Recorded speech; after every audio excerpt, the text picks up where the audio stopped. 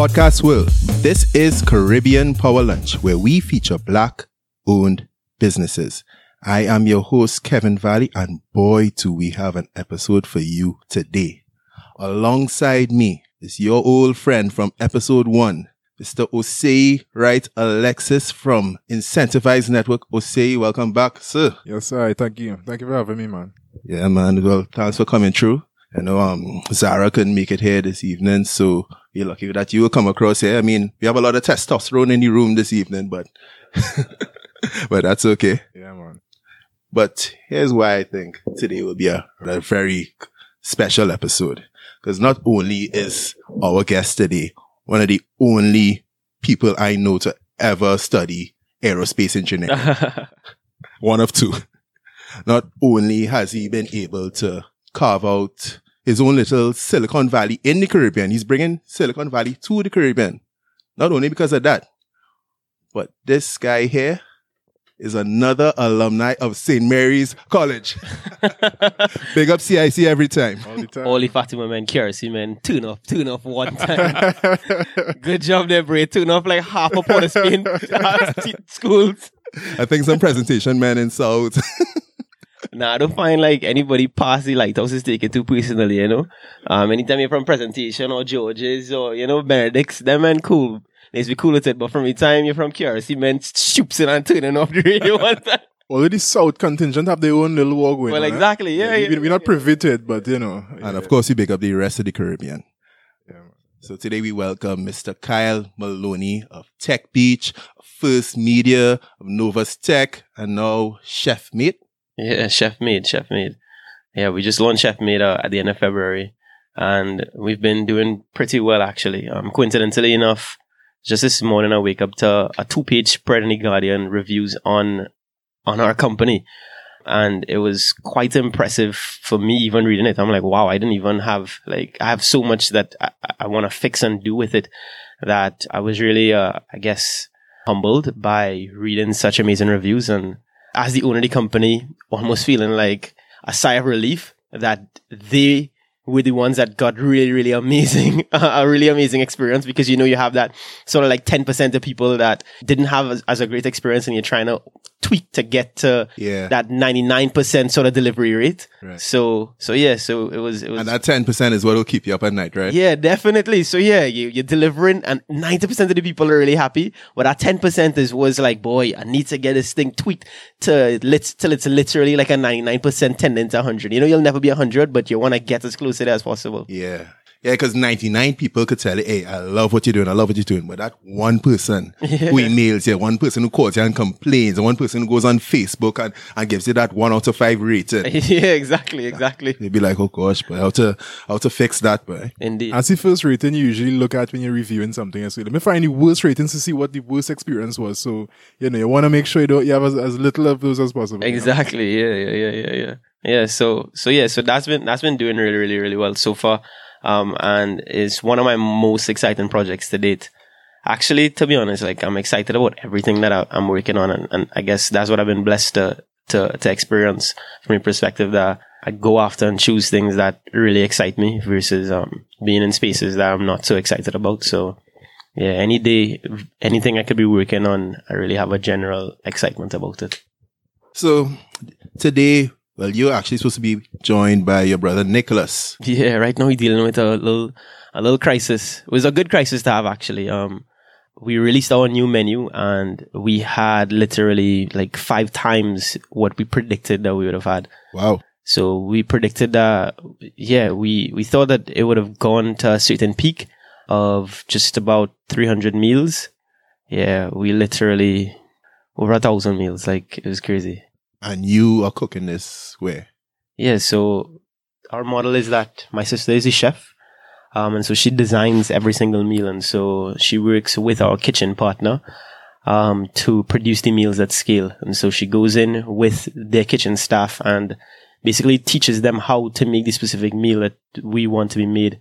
And then once that begins being produced, she quality controls to ensure that every meal is produced the way that she envisioned it to be produced.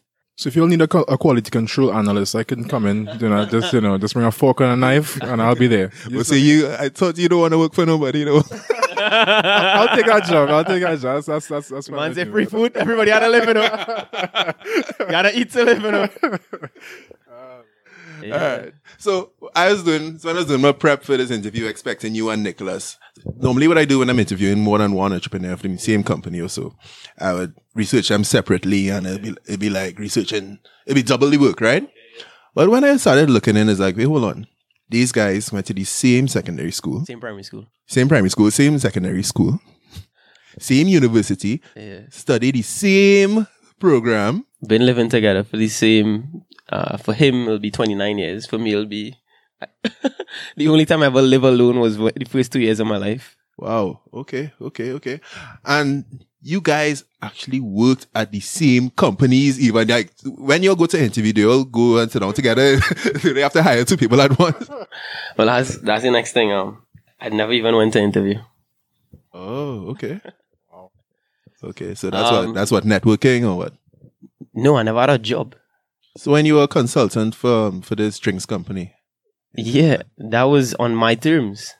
So it wasn't that they hired me and they had to pay NIS and that was the structure. No, it was always a basis whereby these are the terms of the arrangement and this is what we'll operate with and this is the duration of the time and then that's it, So that was by design. Like, what was the thought process, I guess, growing up, or what was the advice you'd have gotten along the way to be able to now sit and say, I've never worked or I never had a job? Like, how, the average person when you're growing up, you have to get a job at some point and make some money and then start your life from there. So how did that pan out for you? Especially after being so well educated.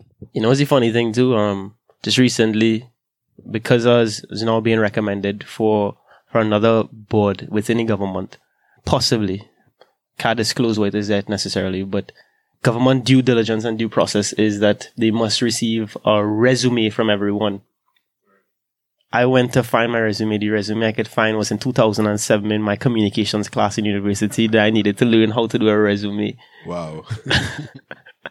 Yeah. I should have meant to hire you with a resume, same speed. So the man is following up with me. He's like, Kyle, how long you taking to send this resume? I'm like, boy, if you only know, I had to start this thing from scratch. So my background is this. First off, my dad is an entrepreneur and he's had multiple businesses in his life. And I am the firstborn of 5. And in that way, my father really nurtured me throughout my entire life. And in nurturing me, he trained my brother and I to have a strong codependency on each other.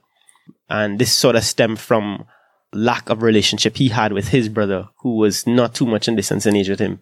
His brother has a sort of very strong competitiveness with him that turned out pretty negative.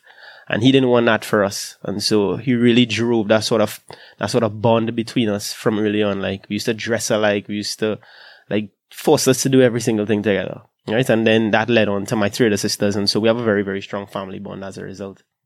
Up until 2 minutes ago when you told me that you're 2 years older than Nicholas, I thought you guys might have been non-identical twins. No. Yeah, we're 2 years apart, but in reality, in life experiences, we're the same age.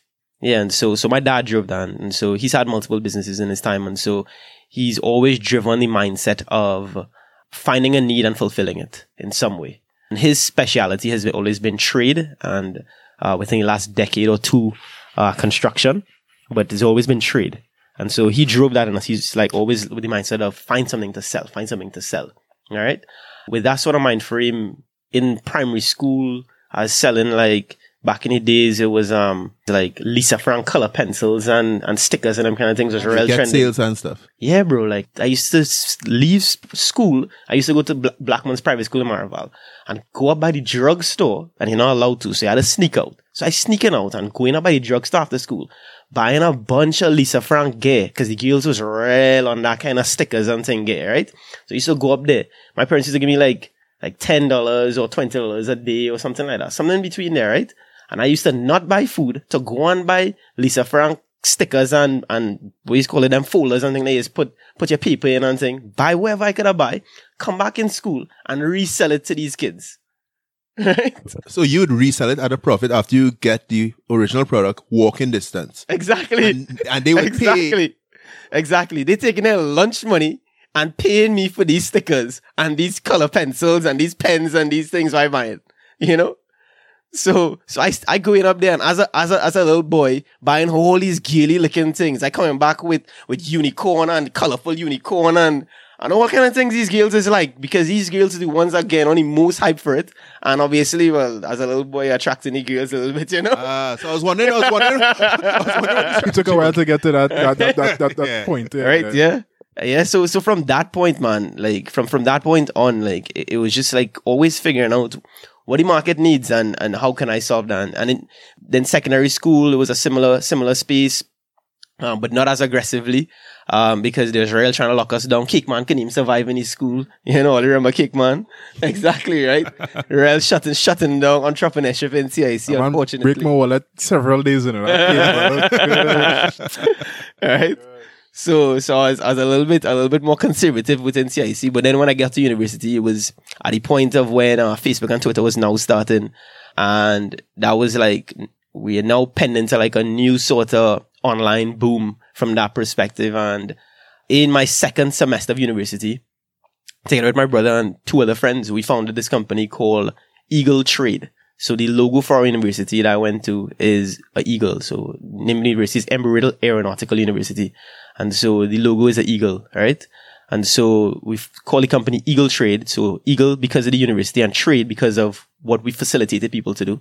And so what we realized is that, specifically focus first on books, is that if your semester is finished and you finish with a book, to go sell your brand new book back to the bookstore, they're going to buy it at a significantly reduced rate, right?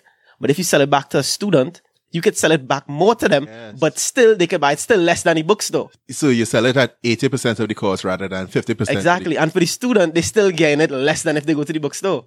Right. So we began facilitating a trade network that would allow students to buy and sell the books between each other every single semester. Because our university is ridiculously expensive as well too now. And so, I mean, you're studying aerospace engineering. Right, yeah, no, but aside from the degree in itself, our university is known to be pretty expensive. And not so much necessarily from just doing a degree, but there's a track called aeronautical science, which pilots do, right? And it requires pilots to do two things, get a degree and get flight hours. And so their end year spend on tuition would literally be twice a normal spend. So they end up spending something like 70,000 US a year in tuition, right? And pilots made up a large chunk of our student populace, as you can imagine. And so understanding those things, they tried to not be too stringent on other things that would cause university life to be expensive. And that's where you came in. Right, yeah, exactly. Yeah. The research is like, okay. Right, exactly. Yeah. So understanding market need, people trying to find ways to save money or spend less, and it's tough for them to be there in the first place. Something like this definitely thrived. So our university population was pretty small. We only had a 5,000 campus. And so it made it easy for us to quickly be viral before virality was a thing in that sense. So it made it easy for us to be viral by literally being in the major stopping points of students and telling them about what our platform was about. And it made sense. It filled a specific need. And so students began not only selling books, but they sell their skateboards and they sell their bikes and notices for rooms. So it was like it ended up being like a mini Craigslist just for our university.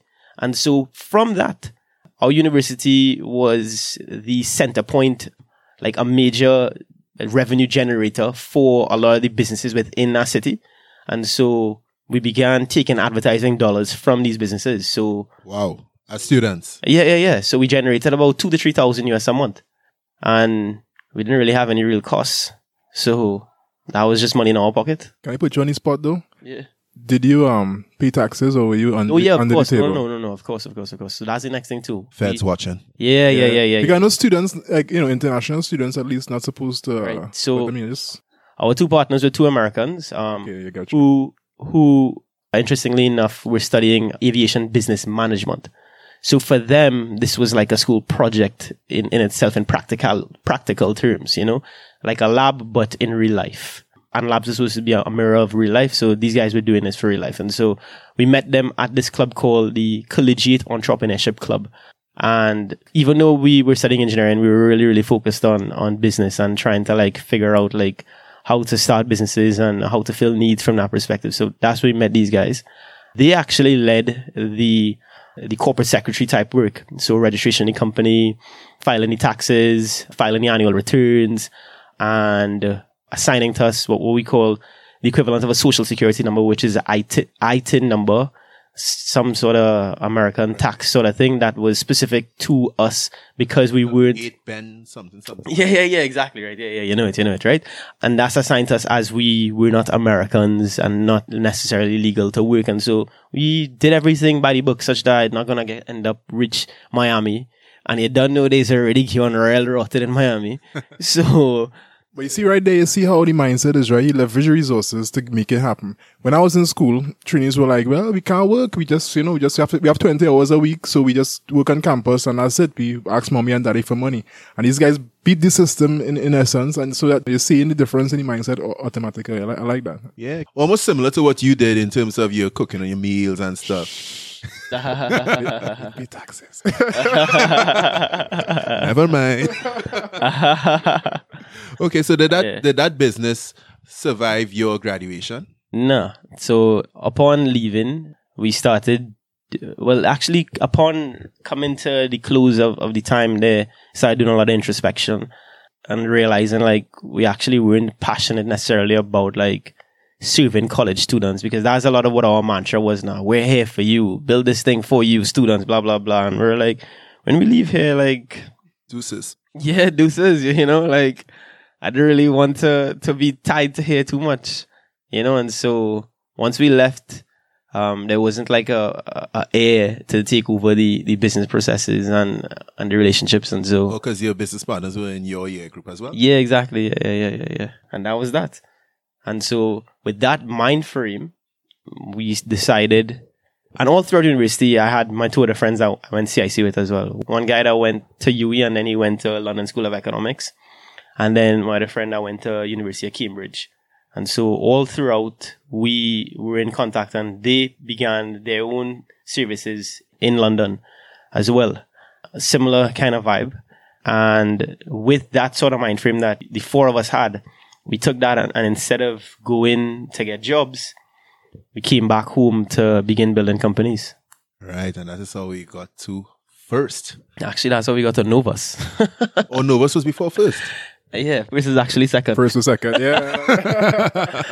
And First was only second because, First was actually first in ideation, but in execution it was second. Okay. All right. So what is Novus about? Novus. Yeah, so when we came back home, we had grown accustomed to utilizing websites for a lot of different things. Like, you reach home after a few years being away, you're a little bit disoriented about where something's at, some changes happen or whatever. So you want a new barber, you have a car now, you want certain things fixed. You want to find where the new shops are, where you get different things. And for everything, when you was in the States, you had like an application that could help you find things. So back then was Yelp or even Yellow Pages, But in Trinidad, we just really didn't have an application that allowed us to find these businesses in any sort of good manner. And even when you find them, like, how do you know what is good? So it's a very like trial and error kind of process. So with that is what drove First.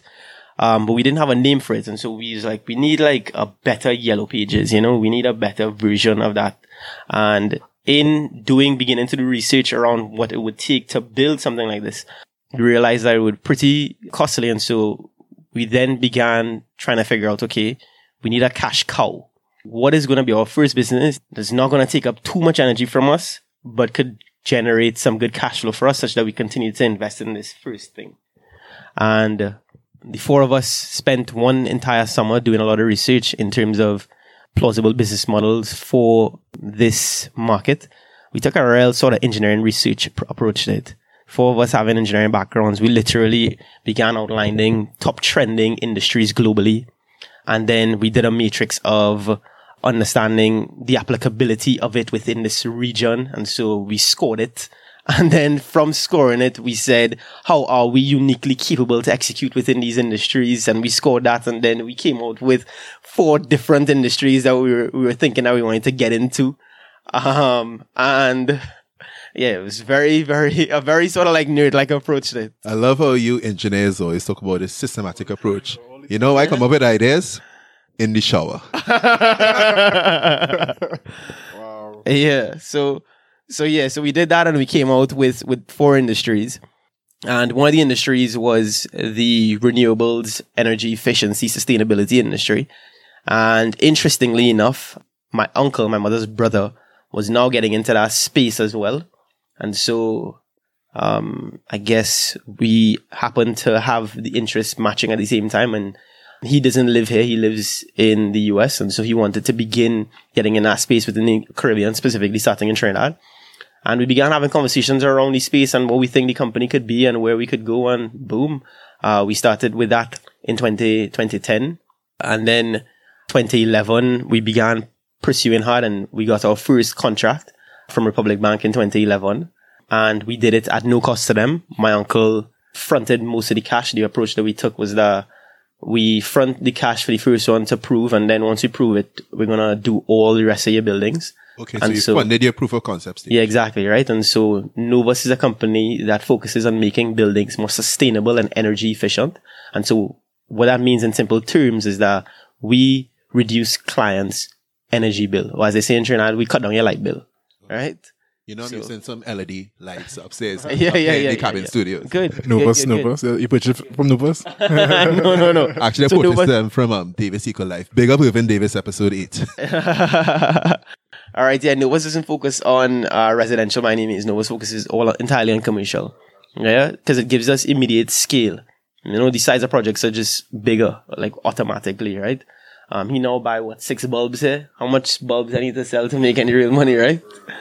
Yeah. And on top of that, like these LEDs, and so the lifetime warranty on these things is meant to be longer. Right. All right. And so when you're not replacing that for 3 to 5 years, when next time making money from you, I had to come here and bust your bulbs to make some more money. Plus, even gave me a deal. I gave him some rum.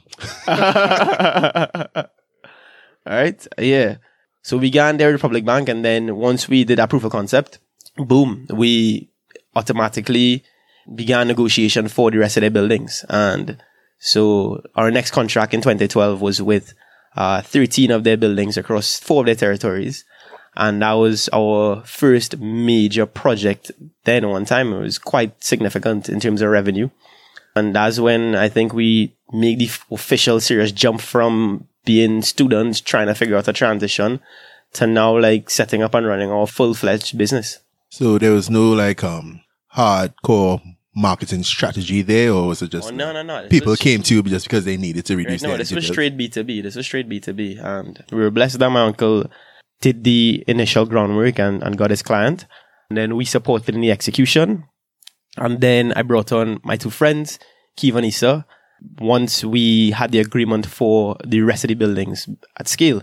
And so we brought them on and we began running and we executed it pretty flawlessly. Upon that, we began getting, I guess, calls from more clients within the banking space and insurance space. And that's just kind of how the domino began to fall. Quick question though. That was your first experience back in Trinidad. What was your biggest learning experience going through that process and getting the client, getting the check? What was the biggest learning experience at that point that you would kind of hold on to moving forward?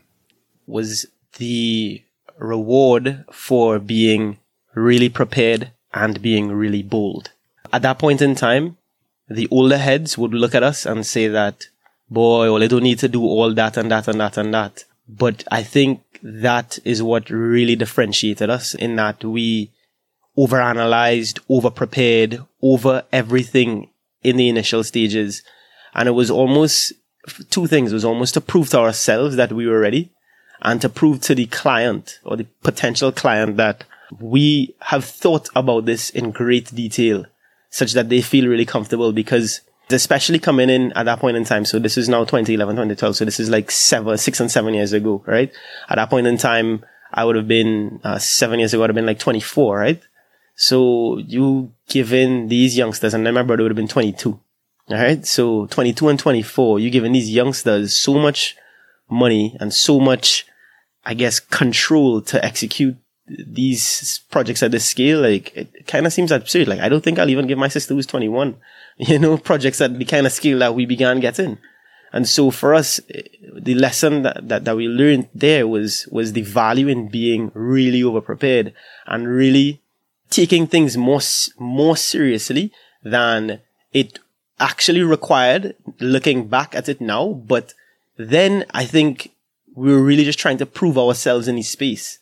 At that point in time, like, that's when we were wearing blazers all the time. I remember that. I was like, these guys are sharp. Yeah, right? So was that part of your branding? Yeah, no, that was definitely part of it. That was part of it. It was from the perspective that we took ourselves really seriously. And then in turn, the clients took us very seriously. They saw us definitely as very young, sharp entrepreneurs, or at least I'd hope so. And so that's what I'm attributing to some of the success that we would have achieved, right? And to our peers, we would have seemed like absolutely unnecessary. Who are these guys that were in blazers all the time? Like, it's totally unnecessary. But I guess this is what differentiated us. This is what helped us to stand out a bit. This is what caused people to listen to us a bit more. I don't know, whatever it is, right? There's a combination of things. So people initially judge it from your outward appearance before you even begin to speak. And so they begin kind of judging from that point on until they realize what you're saying may be smart. And then they begin actually listening. But we tried to a little bit short circuit the learning curve compared to looking like the average 22 and 24-year-old who kind of just still about kicksy about life and not too sure and, have no real responsibilities yet and that kind of thing. We try and short circuit that a little bit by appearing like we're really, really serious about life, which in reality we were, exactly. Yeah, what's interesting is that, so I feel like that's partly a Caribbean mindset in a way, because when you look at Silicon Valley and stuff, you see a lot of CEOs who are in their early 20s and mid 20s and everything. White privilege. Can't say that. What's that? You wanna edit out? It's like white privilege. Yeah. Snip. Just kidding. You talk your mind. No, all right, if we being frank about it, think about it. Think about your top tech companies. What do they look like? What do the leaders of these organizations look like? Apple, white man. Right. Facebook, white man. Twitter, white man. Tesla, white man. Who are you thinking? Call your big tech companies coming out. Jeff Bezos, Amazon, white man. Call Microsoft, white man. Call. Find them. Tech Beach. All right. No, I'm talking about out of Silicon Valley, right? Out of Silicon Valley, right? And so I said that not to devalue their contributions by any means. Like, these are by far, like, literally the pioneers of the technology industry. But Silicon Valley knows it. It is a boys' club. It is a boys' club who now is coming to a realization. I wouldn't even say necessarily a realization. It's now being pressured to, quote unquote, allow more people to play in their club. And that's what it is. And so the boys' club would have stemmed from universities like Stanford, USC, and California, Berkeley, and these sort of universities. These boys come together. They start these companies funded by other successful boys within the industry that all look like each other. And they achieve a certain level of success, and it becomes something that's global. And how the industry has evolved is such that you align a certain type of success with someone that looks like this. It's like profiling automatically. You see a person that does not look like that, probably not going to be successful.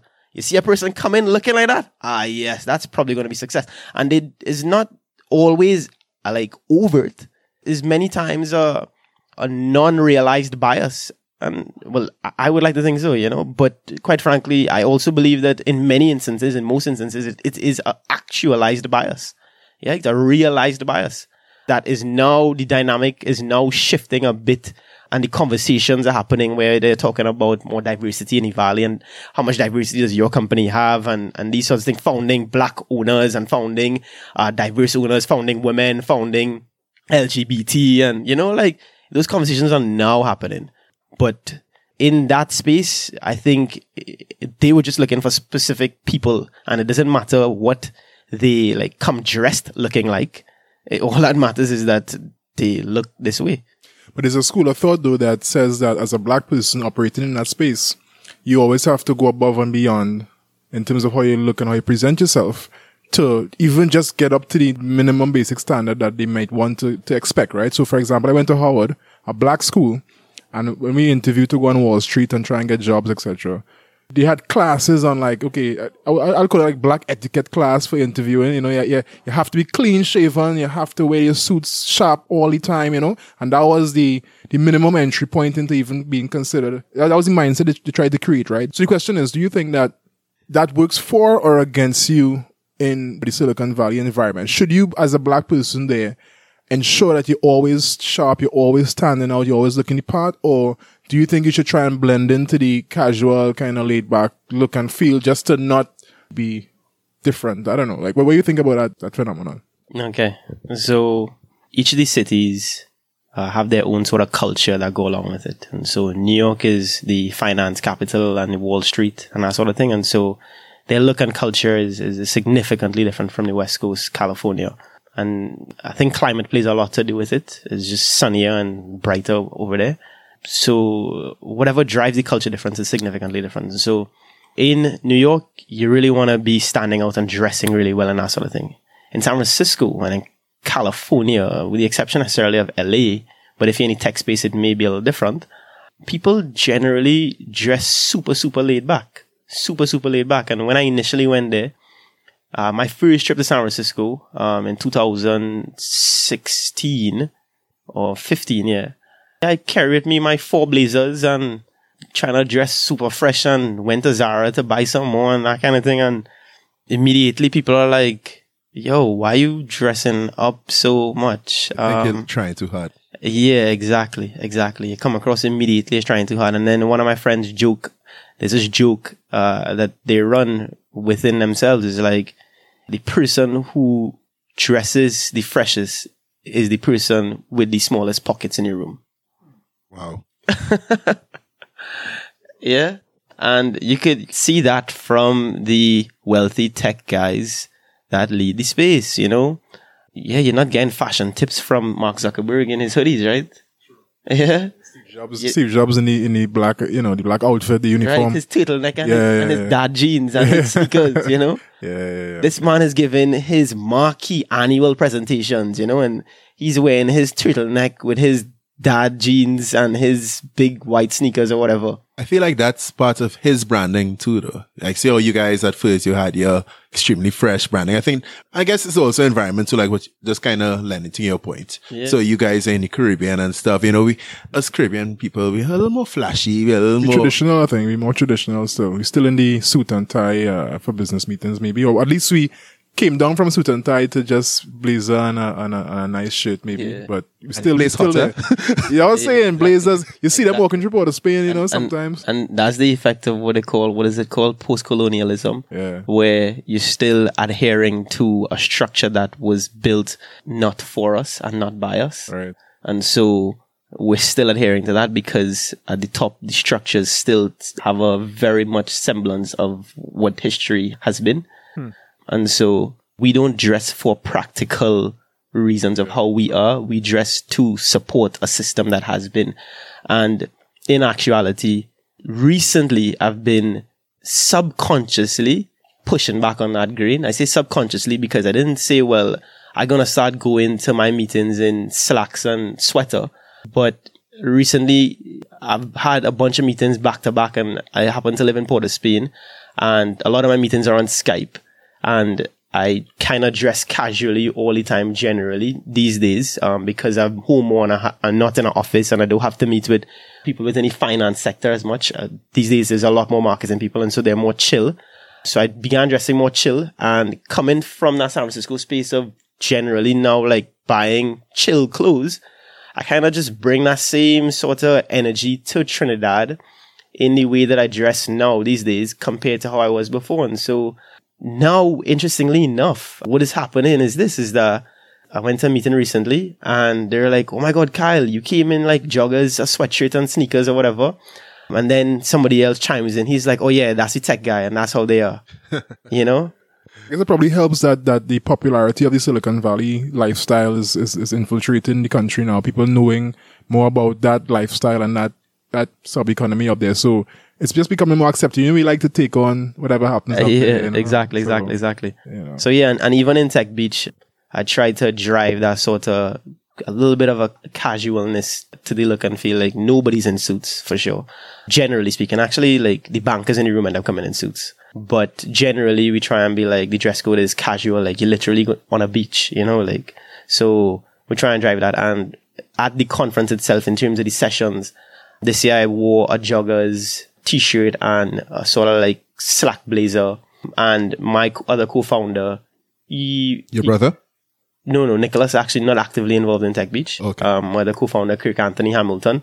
There's actually three of us. And my other co-founder, a guy from London, a Zimbabwean from London, actually. His name is Phineas Mapofu. Yeah. Were you able to say it so easily the first time? No. I usually just call him Finn. Nice. So tell us about Tech Beach, like just for the listeners out there who may not be familiar with it. What is it all about? Why you decided to embark on that project? How were you able to execute it so seamlessly? Because you were able to get some high profile speakers from companies like Amazon. You got the CEO of Twitter and stuff. So how were you able to put together all of that so seamlessly? So Tech Beach is born out of an impetus whereby my co-founder, Kirk Anthony, from Jamaica, he's been having business-focused conferences for the last few years. And he wanted to get into the tech space. And within the tech space, I had, together with my team, we created a name for ourselves within the tech space through our initial company called First. Right? We could get into the story of First in a little bit. Oh, of course, we're getting into that. Yeah. So he reached out to me based on me having relationships within the tech space there to help him have this conference. And initially at that point in time when he reached out to me, I was in a very like low point, pretty stressed and not really motivated to do anything except like figure out what to do now with this transition that's happening with First. And so initially I was like, well, listen, I'll try and help you, whatever, but don't expect too much. I'm in San Francisco now, so I'll begin working on bringing some speakers here from this space. That quickly evolved to me now playing a more significant role than I'd initially like fathomed, whereby I really wear this Tech Beach brand on my chest. And the drive for Tech Beach really came out from the experience with First, from the perspective that we want to develop a technology ecosystem in the Caribbean that would enable two things to happen. More innovation happening at scale from the larger companies, like the banks doing a lot more things within the finance space that would make transactions and life a lot easier for us. That doesn't really happen at any kind of rate, for example. And then in tourism, like helping to transition tourism into a more digital space and that sort of thing. And then on the startup end of things, give startups more of an environment that would increase the likelihood of their success. And what that would mean from an environmental perspective are things like mentors, potential partners that would allow them to scale, potential alternative forms of investment that don't necessarily just look like the current investment landscape. So investment coming in from companies outside of the Caribbean, because it's not impossible, right. You know? So that is what our drive for Tech Beach is about. It's really about developing this entire ecosystem that startups could come and begin thriving. You know, like right now we just have an ecosystem that like we only have like sparks of companies trying to do things, but they're never able to achieve that level of scale. And we want to bring that gasoline and such that when there's a spark, yeah, you could just throw fire on that and let it blaze. But I have a question though. It seems to be a difficult, for me, mentally, it seems to be a difficult prospect to marry the two types of technology drives that you're focusing on with Tech Beach, right? So on one hand, you have, as you mentioned, the banks, the tourism type industries, the older players whose needs and whose ability to be flexible with technology is completely different from the startup type culture and all that. Do you think it's a wise proposition to try to marry the two in one event? Because I feel like those are two separate events. You can have a whole tech arena specifically for existing snails, let's call them snails, who just don't really, slow to adapt, slow to be able to switch and change into the technology. Yeah. And you can have a whole next space just for the startups. I mean, what was you thinking behind marrying the two and trying to get everybody under one roof? The thought is simply this. In order for these startups, in order for many of these startups to survive, they need clients, right? And these clients are some of these big boys. And these big boys, in turn, need and want innovation. And so the innovation inadvertently does not come internally. What happens a lot of the times internally is hamster on a wheel. They continuously keep running the same playbook all the time and just trying to continuously squeeze as much profit out of the same model, which is why many times you need consultants to come in while you're on your hamster on a wheel to begin looking at your thing from a bird's eye view and whatever, That's similar sort of type of thing with the startups. We want to have the conversation around innovation and have the startups that are innovative be there to have the direct relationship with the businesses that can then buy their service or product, It's an ecosystem in itself. Exactly. So the ecosystem is not one without the other. They're all part of the ecosystem. And so our goal with Tech Beach is about bringing all of the pieces of the ecosystem together in one place such that they can have real conversations with each other and have real practical outcomes. And that's the toughest part. Like the tough part is by no means putting together a conference and bringing nice brand names and people or whatever. Like, quite frankly, it's fun for me to do. Like, I love being on a plane and going to meet with people that work at these amazing companies and doing amazing things with their life. Like, that's quite really fun. Yeah, just kind of map that out for us. How did you be able to get all of these guys to come down to Jamaica to give a talk? Yeah. Without charging you a huge bill? All right. So I can speak for me. Kirk is ridiculously amazing at doing this. Quite frankly, pound for pound, I think he's the best in the region at being able to bring high-profile people to the table. He's a writer, and so he has a gift for both writing and speaking. And he has a unique vision for the Caribbean, a narrative that any, I guess, sensible person could believe in. So he's the one that really drove the initial base of relationships. Mine stemmed first from relationships I built with a Trinidadian in a very senior position in AT&T in San Francisco. He was the senior director of big data for AT&T. And upon meeting him through one of my CIC brethren, Mark Moyu, Mark met him at a conference he went to, and Mark was like, "You need to meet my friend Kyle." We met on Skype, and then he's like, "Bro, listen, I'll meet you when I come for Christmas." And then when he came for Christmas, then I went and hung out with him in San Francisco, and he just began infiltrating me into a lot of the networks that you would have had at that senior level. And from there, I took the vision of what we're trying to do and the mission, noble, as they would say, mission of what we're trying to accomplish that goes way beyond us. And there's a law of numbers, like we ended up getting like 30-something people our first time, and we would have spoken to over 100 people.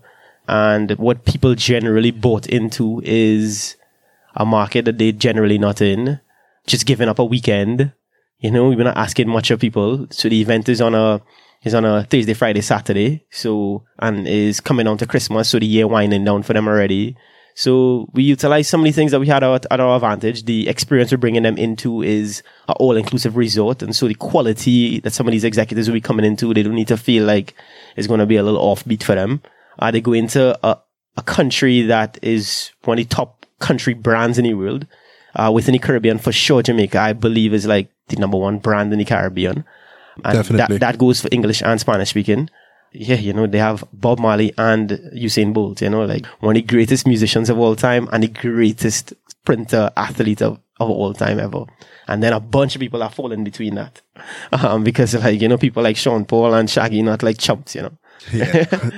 Right? So those sort of pieces to the puzzle helped significantly, and us being able to articulate it well enough, I guess, helped drive these people to this place that a lot of them would have not been to before, to a conference that they never heard of. And we were able to achieve that. Great.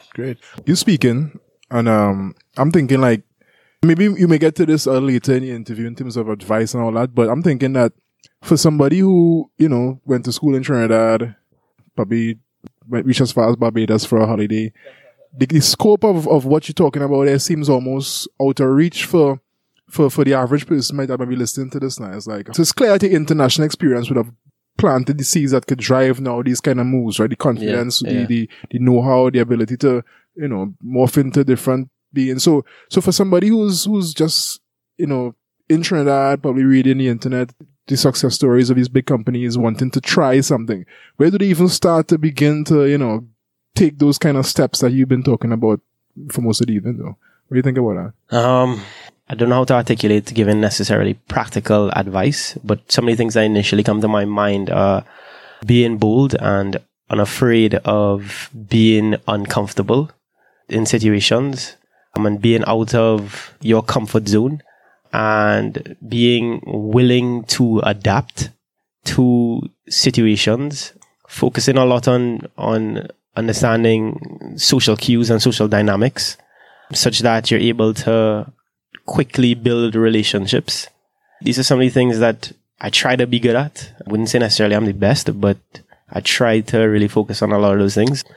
And having a strong why. That's the most important thing, quite frankly, having a strong why. Like, you could be not so bold, not have great social dynamics or whatever, but have an amazing why, and you'll realize that people will just begin being drawn to you. Because purpose drives progress, right? Exactly. And so, as the great Simon Sinek said, start with why. And once you have a really strong why, things begin to align itself and the multiplier effect begins happening, whereby it's no longer about your drive and impetus anymore. What happens is that people begin adding to it because they can quickly and easily articulate your why. And it's meaningful to them, and it means something to them to be able to articulate it and share it with friends, because the conversation dynamic has now become, hey, we're now working with this company that's trying to drive technology growth in the Caribbean. They have created a platform that brings together some of the best enterprise companies and startups in the region. And these guys are the guys to work with, And so that's the quick, short narrative. We bring best startup companies, best enterprise companies in the region, and we are driving tech within the Caribbean. Generally, people within Silicon Valley at these major companies don't have a direct focus on the Caribbean. One, because they don't have a relationship directly with people that live here and operate here. And two, from a market perspective, the incentive isn't that strong. The market is just really tiny. 6 million English speaking people. Yeah. Interesting. So yeah. Interesting. Let me put you on the spot again. So with regards to the why, right?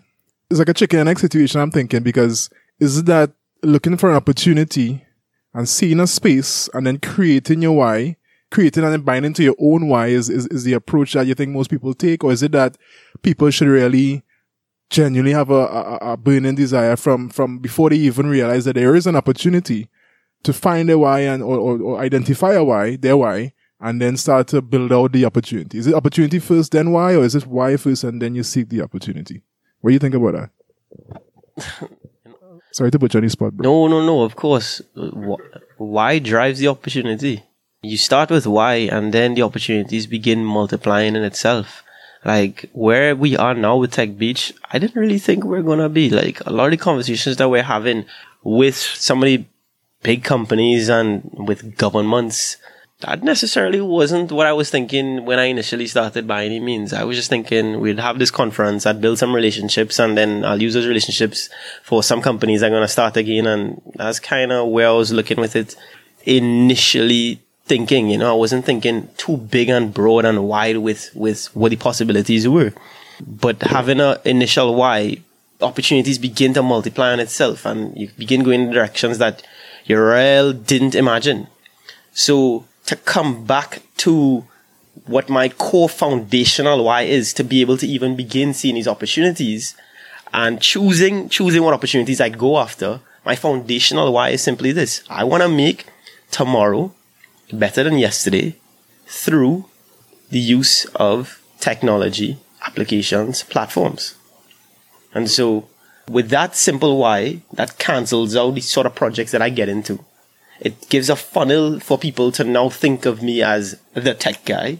And so those sort of projects and opportunities begin coming their way, more so than any other opportunities.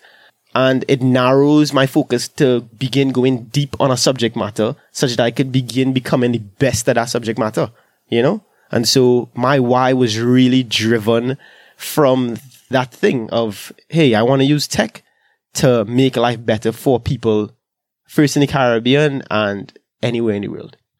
Okay, so that said, if we look out 1 year, 3 year, 5 years, maybe even 10 years, what can we expect to envision as a landscape for not only Tech Beach, but for tech in the Caribbean as a whole? Wow. This is quote that Bill Gates famously said something like this. People overestimate what they could achieve in 1 year, but vastly underestimate what they could achieve in 5. And generally, I don't like to give 5-year projections on my own company per se. I like to just kind of think of things within 1 to 2 year time spans, because as you gain more information, things can drastically change, especially within the technology space. Yeah, Facebook could change the algorithm on you, and then, you know, Facebook is no longer the key thing you begin advertising on, or you had to adjust in some way, you know, like, so no, tech changes so quickly and it's very, very unpredictable in that sense. You don't really want to project too long. But from a 5-year perspective, I think within the Caribbean, we definitely want to see a greater uptake of more technology. That's just the goal. The goal is greater uptake across as many sectors as is possible. Within health, we want health tech to begin coming on stream, such that simple things like patient moving from doctor to doctor is an easy transfer of their data, such that you don't go to a doctor with frustration that, boy, you had to start back the same process and the doctor putting you back through the same process the last doctor put you through, because this doctor now had to see the results. And, you know, like simple, like things like that to in the transportation industry, a greater uptake of more ride sharing and transportation services, to the tourism industry, that people having a way greater, smoother experience within its tourism industry. Man, like even our carnival industry, like, yeah, we have so much advancements we can make within Carnival through the utilization of tech. So what's the key back then? What would you say is the key back? Why are we so slow to adopt in the Caribbean, Trinidad in particular? Some of the key backs are, one, experience at scale. In the US, what typically happens is that a guy would work for one of these major tech startups and be able to quickly understand their processes at scale, and then go out and be able to replicate that for themselves in some form or fashion, right? We have a leading tech company that people could go train, gain experience at, and then replicate it at scale, you know? Great oil companies, and so people could go Oman and Dubai and wherever else, and, you know, and we ship in our petroleum engineers all over the world, and we're some of the best petroleum engineers in the world and chemical engineers and that sort of thing. Because why? You have industry that supported them to grow and develop, but that isn't here. And so we need to sort of artificially inseminate and create these things such that it would allow these new companies to begin gaining short-circuit experience needed to build things at that kind of scale. But on that note, though, I was having a discussion with someone, and the idea that Trinidad and Tobago is a predominantly import, markup, and resell type of market, or buy a franchise. Like most of the successful businesses do that, right? Yeah. You have a few manufacturers, a few creators locally. Do you think it's the same with tech, though, in that we just destined to be an importer of technology as opposed to a manufacturer of technology? I'd hope not, because the reality is that ideas aren't like bottled up in some sort of lab in Silicon Valley. Like, things can be born and created almost anywhere. It is just the lack of ecosystem and infrastructure to support the growth. And so once we focus on creating and building this ecosystem, things that you could not initially fathom will begin being birthed out of it. we give so much credence and focus to Silicon Valley, but a lot of countries around the world are beginning to produce major tech winners. There's this company that everybody utilizes, Spotify. Where is Spotify from? Is that Japan or something? No, Spotify is a Swedish company. Right? A lot of major tech is coming out of new places that aren't Silicon Valley, San Francisco. And why is that happening is because people are realizing that these are the infrastructural pieces that you need. These are the incentives that you need to create. And you'll begin seeing things coming out from it. And so literally almost every major serious government is talking about having their own Silicon Valley of Dubai, Silicon Valley of South America, and because they begin understanding what the infrastructural pieces are and you begin seeing innovation happening. But just to push the point a little bit though, like, if you look at the diversification efforts we've been trying to have in Trinidad for the last few years, the idea is similar, right? They want us to move away from oil and gas and create new industries that would help the country to sustain itself moving forward. And tech is like one of the few, or IT, they call it technology services. Yeah. It's so overshadowed by the others. One, tourism and the arts, etc. Mm-hmm. And then two, we generally just miles behind even in as compared to tourism and the drive. So to me, it seems as we're a long way off and from maybe have one or two success stories popping up, like you guys would be one, and a couple of companies that might be doing interesting things. But, it seems as though it's a long way off. I don't know. Maybe it's a pessimistic outlook, but, I don't know. It just seems as though we have a lot of work to do. The track record isn't too positive from the other types of diversification efforts. Yeah. So from a Trinidad perspective, honestly, sometimes it feels a bit demotivating because there's a lot more talk than action. And that happens across every industry that is not, I guess, I don't know, like beneficial to the government per se, that not serving somebody else's interests. Yep. So while they say in tongue, focus on diversification efforts, in reality, a lot of the opportunities to seriously diversify and own or become serious players in spaces just coming and blowing past us. We have a very, very low cost of energy here. Why aren't we a manufacturer of renewables? Why aren't we a major solar manufacturer? Why aren't we leading or pushing research and development in the renewable spaces to become a leader in that space? We have some of the lowest cost of energy in the Western Hemisphere. So why aren't we capitalizing and utilizing that to become a serious manufacturer in that space? Like we jokey. You have as well now the rise of cryptocurrencies, which as well needs a significant amount of energy to produce Bitcoin and these cryptocurrencies. Why isn't the government investing and taking the lead on becoming a leader in these spaces? Like we talk one talk, but jokey in reality. With that being said, I live in here. Why supposed to be? I just supposed to be pessimistic and just believe that we'll always be a shithole country. Well, Trump says so. No, I think you're doing the right thing, though. I think what I admire about you guys is that you guys always take your ideas and you take action. You're not just a couch debater. You're not just going on Facebook and social media and just complaining in a bunch of very intellectually and very well-written paragraphs.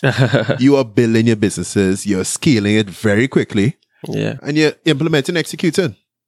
And I think that's what people should focus on doing instead of just saying, oh gosh, why the government do this? It's like my friend Hutch said in episode 2, you have no excuse. Just start, just do it.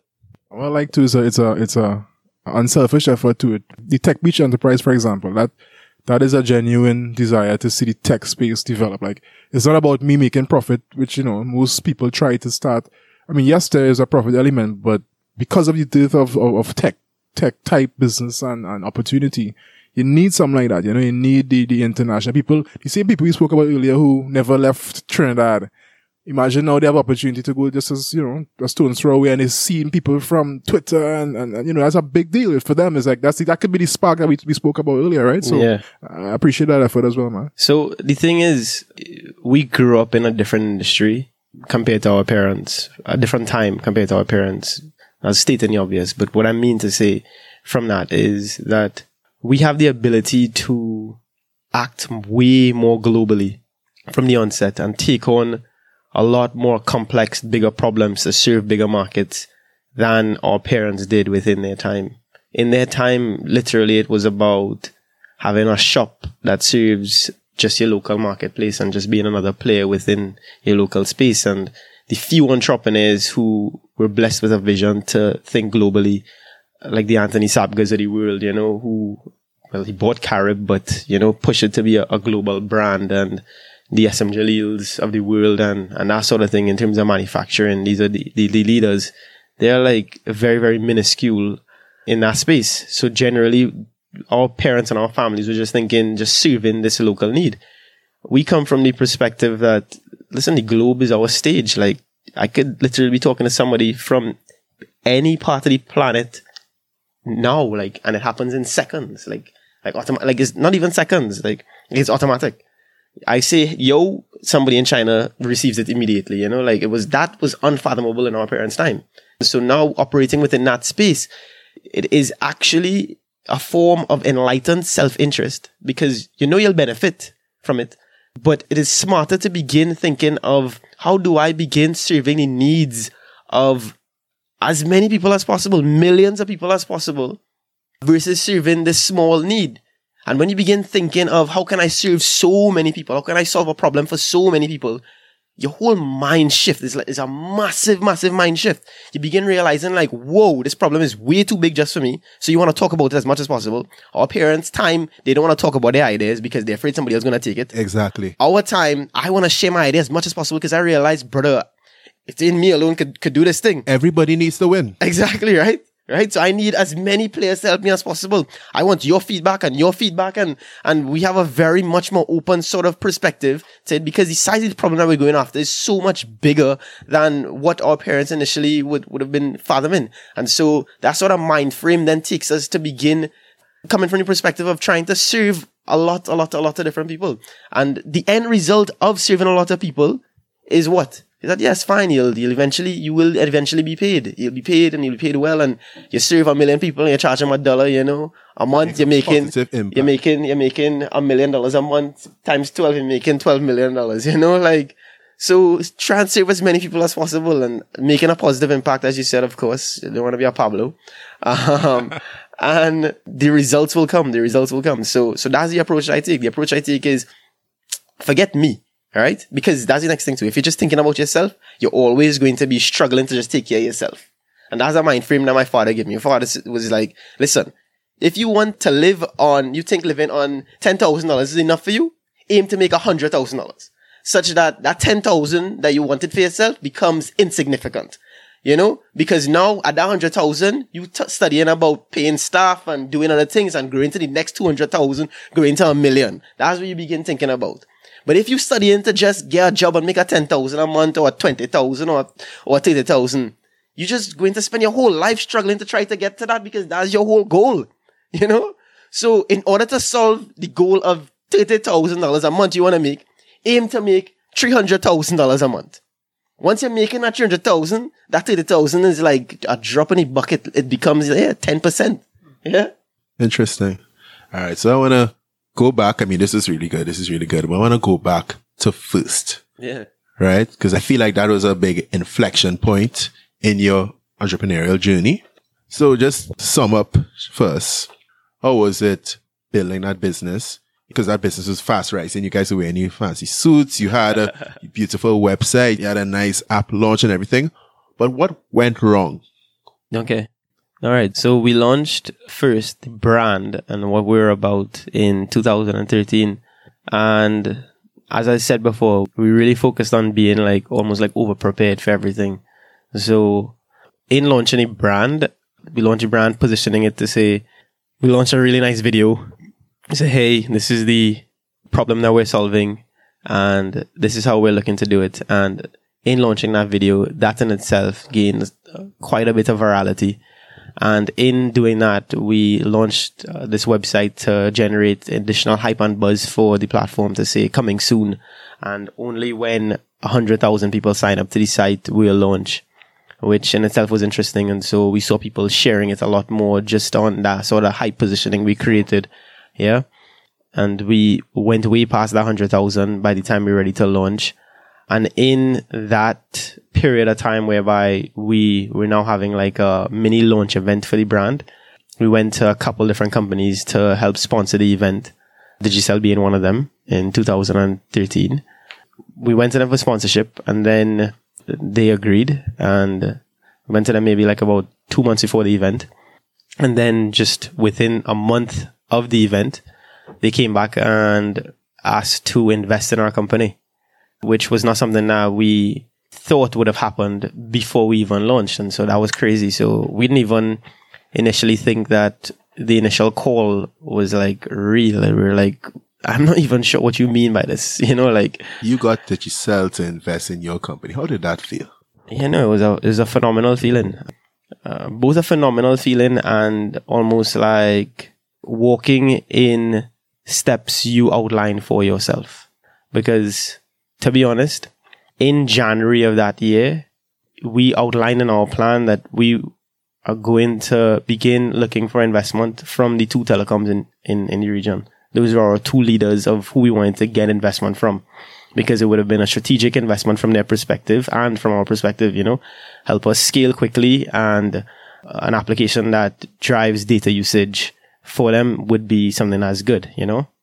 And so that was in our plan. We just didn't expect the plan to happen literally like, to run up on us. We expected to have to go after it, but it ran up on us. We went to them for sponsorship. They say, we want to invest. Wow. And that drive came directly from their chairman. He was asking their board on their monthly board meeting, hey, who are some of the top technology companies in each of your countries? And board members were saying things like Facebook and YouTube. And he's like, no. Tell me who are some of the homegrown technology companies. And nobody had anything to say except for Sasha Thompson, who at that time was the COO of Digicel in Trinidad. She happened to have our video, and she played our video for the board and for the chairman, Dennis O'Brien, and they liked it. And he's like, go find that company, do some research on them, and if they're good, invest in them. So fast forward 1 year later, the investment finally came through. We got US for 25% of the company, which is not something that is widely known, but it's something that we generally share in conversation. And we began running. We began running really, really quickly. So from that point, you guys became millionaires. Well, TT millionaires. That happened before with Novus. Take that, KV. Sorry. Podcast will put in place. Put in your place. But the funny thing though is that because we were so driven by growing our companies, we actually didn't focus on paying ourselves a lot. So personally, we didn't actually pay ourselves a lot, but we were focused on growing companies. So the companies that we were all shareholders of had a significant value. But my personal accounts wasn't really saying anything too much, quite frankly, which wasn't necessarily the best decision looking back at it. But you live and you learn. So yeah, so that investment occurred and we began running. The goal really was we were able to raise this amount of cash before launch, as they say, pre-revenue. How much more we'll be able to raise post-revenue at some really aggressive targets. Targets in terms of number of users on the platform, targets in terms of number of businesses on the platform, and how much revenue we're able to generate. And so within our first year, we were able to generate over 800,000 US in revenue. That was actually achieved within our first 10 months.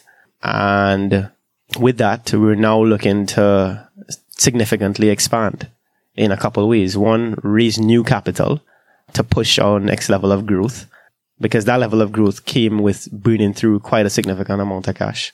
And then begin growing through our partner Digicel. And so they preloaded our application on all of their devices, etc. And unfortunately, at that same point in time where we're now pushing for a whole other level of growth, the person in Digicel who was leading our investment, he went to a board meeting, or he was supposed to make it a board meeting, and he got a stroke.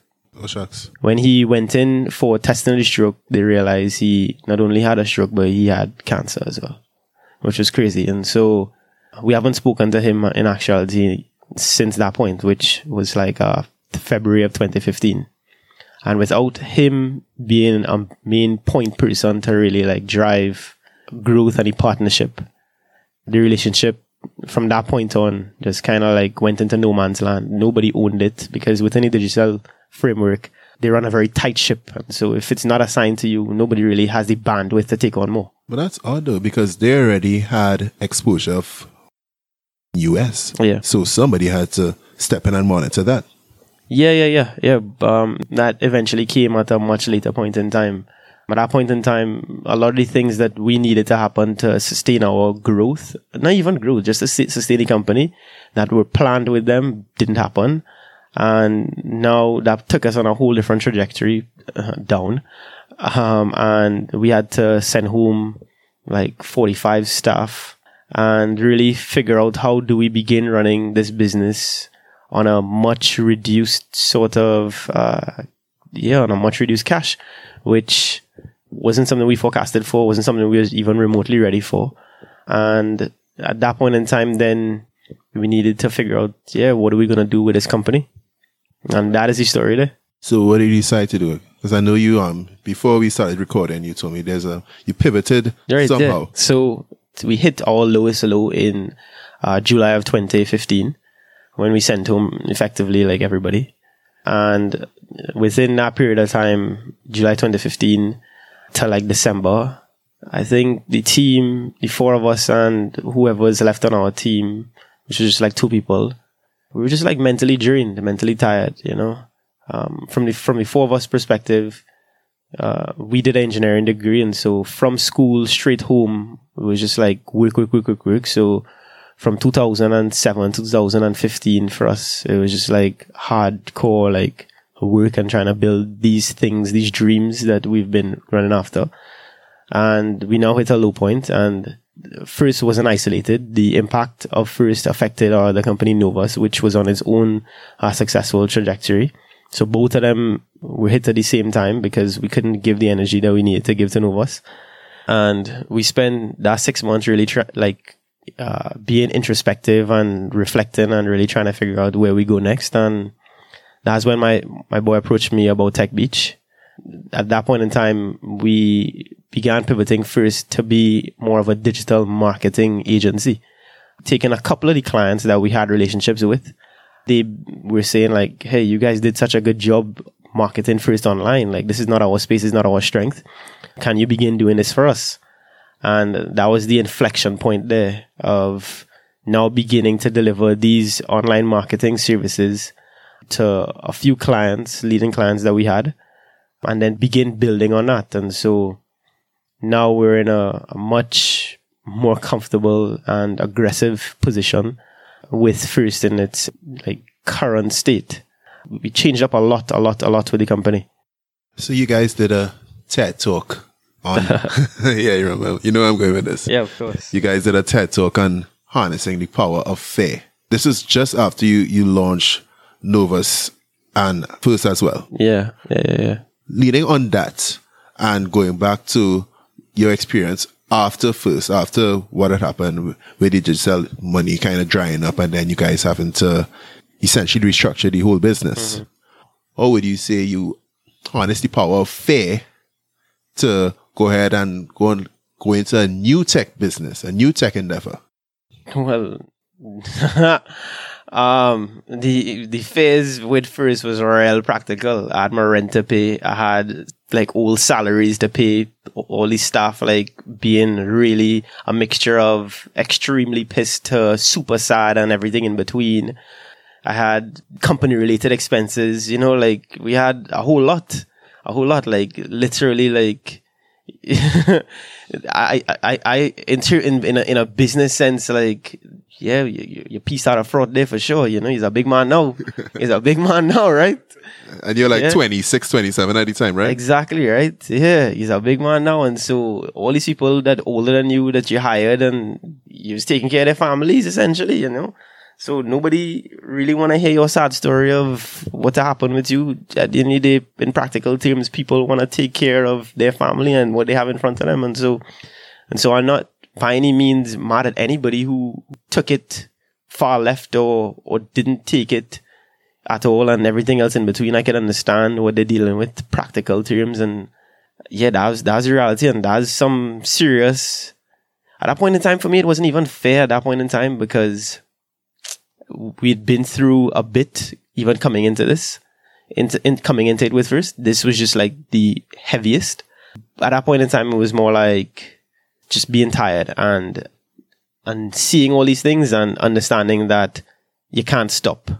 You can't stop. You need to push, you need to drive, you need to continue pushing on, and you need to figure these things out as quickly as possible and begin making progress from where you were.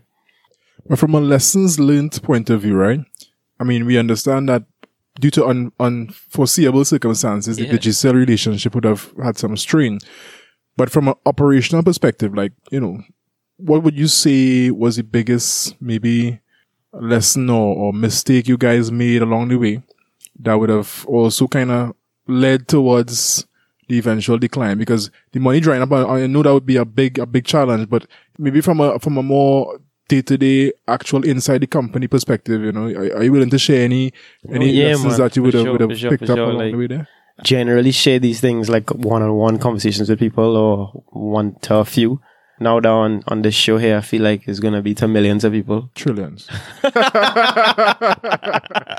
Podcast will. Yeah. No, man, we made so many mistakes. It's crazy.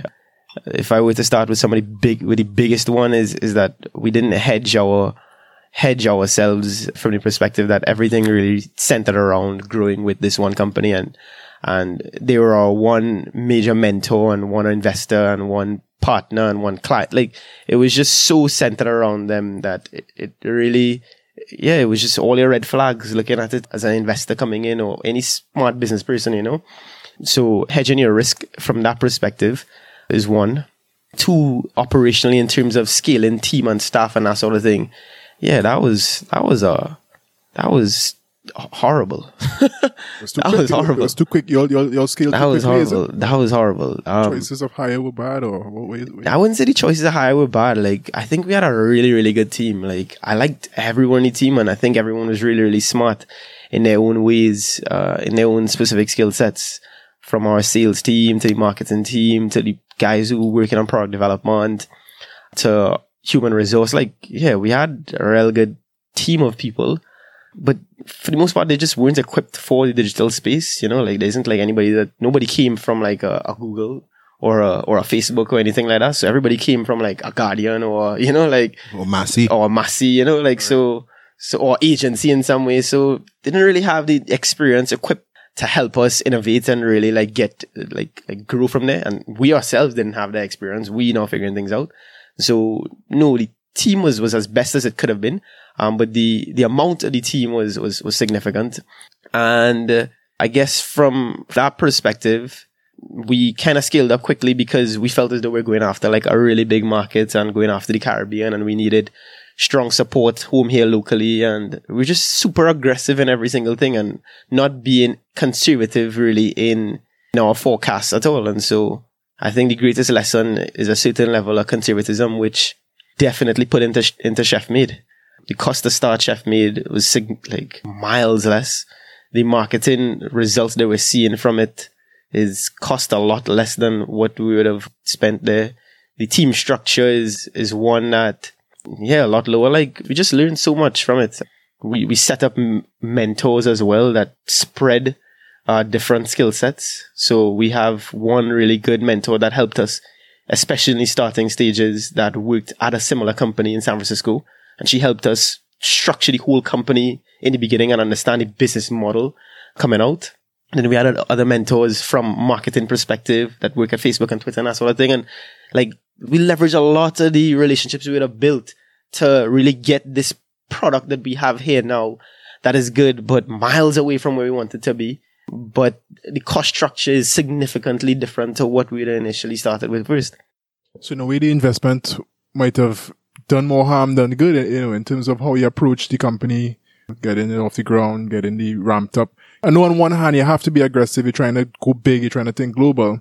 But I guess, you know, maybe lack of experience in terms of, you have this chunk of money, let's just go hard, and, you know, it might have actually backfired, you think, or?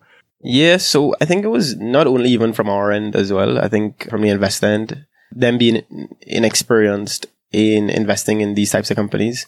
They're really centered on driving revenue, literally day one of your out the gates, and conversation is, all right, so you have this money and how much money you make it now, how much money you make it now, how much money you make it now.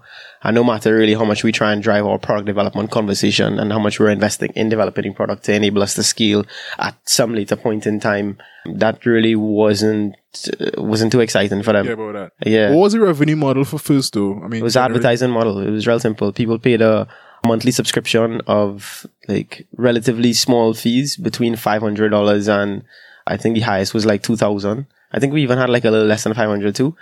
And they would get certain types of advertising that we would have garnered. So first was increased search ranking on the platform based on your keywords. Next as well, because we had a real large email database, they would also get the benefits of being a part of our weekly email cycle and that sort of thing. And that was the model then. So they paid this sort of subscription fee to reach a certain audience that was interested in our content. And yeah, that's how we generated revenue. All right.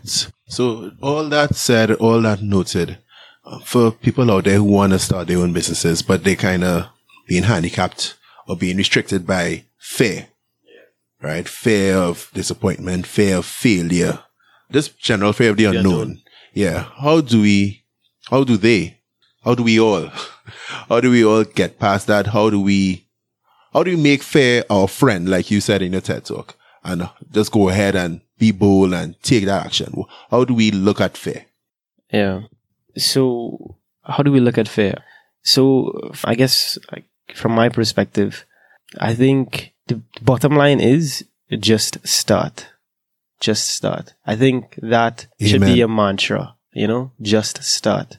If you have that as your mantra, you'll begin realizing that you're going to be miles away from where you were within 3 months, within 6 months, within a year. And once you begin on a path, you're going to the world is real funny. Life is real funny from the perspective that you could never connect the dots looking forward, and that's a Steve Jobs quote, but things only make sense looking back. And so it's real important to just begin, because once you begin, opportunities begin funneling and coming your way that you could have never forecasted would have come. And you sitting down there and seeing all the obstacles, but you're not seeing all the opportunities because you can't. The reality is that you can't see all the opportunities because these opportunities are not going to come from the ways that you think that they're going to come, And so you just need to continuously focus on making progress. So once you just start, then your next mantra is just make progress. All right. And so you're going to stumble all the time. You're going to make mistakes. You're going to do things that are just not ideal. Just make progress. Just make progress. That's your next mantra once you start. No, I'm no scientist, right? But I do look at a lot of Google, right? He's a Google scientist. But what I learned from somebody's speech, somebody who's good in science, his speech, is that fear and excitement, your body responds to fear and excitement in a similar way. So it's about how your brain perceives it, right? So just like you said, there's so many obstacles. There could be so many opportunities. So if you think of it in that way, I think that way you kind of get more excitement. You start to feel that more fire to actually get started and implement, like both of you guys have done. Yeah, indeed. You could use fear productively for sure. You could use fear to drive you to productive outcomes from the perspective that you're utilizing that same excitement, that same energy to not have you be crippled and have inaction, but have you drive yourself to action and to make things happen. So now I don't see it so much as fear anymore from my perspective.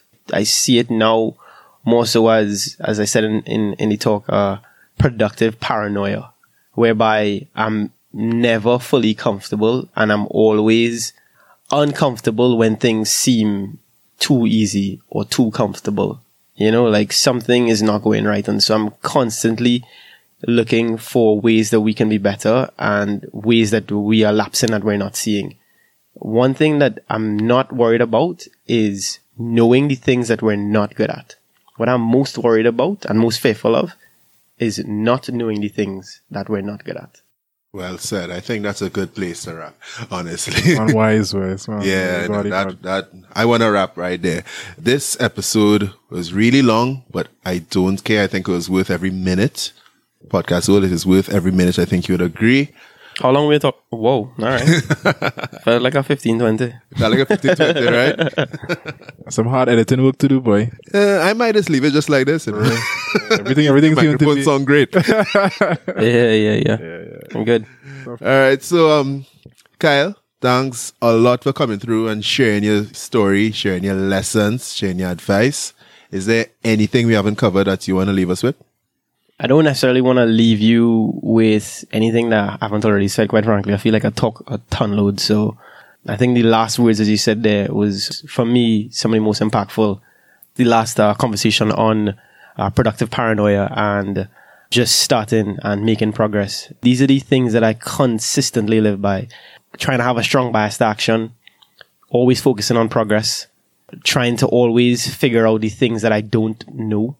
And not just the things that I know that I don't know, because that's easier because you can consistently work on that. Trying to always figure out the things that I actively don't know. So it's always really important to keep yourself open to feedback and genuinely being curious about life.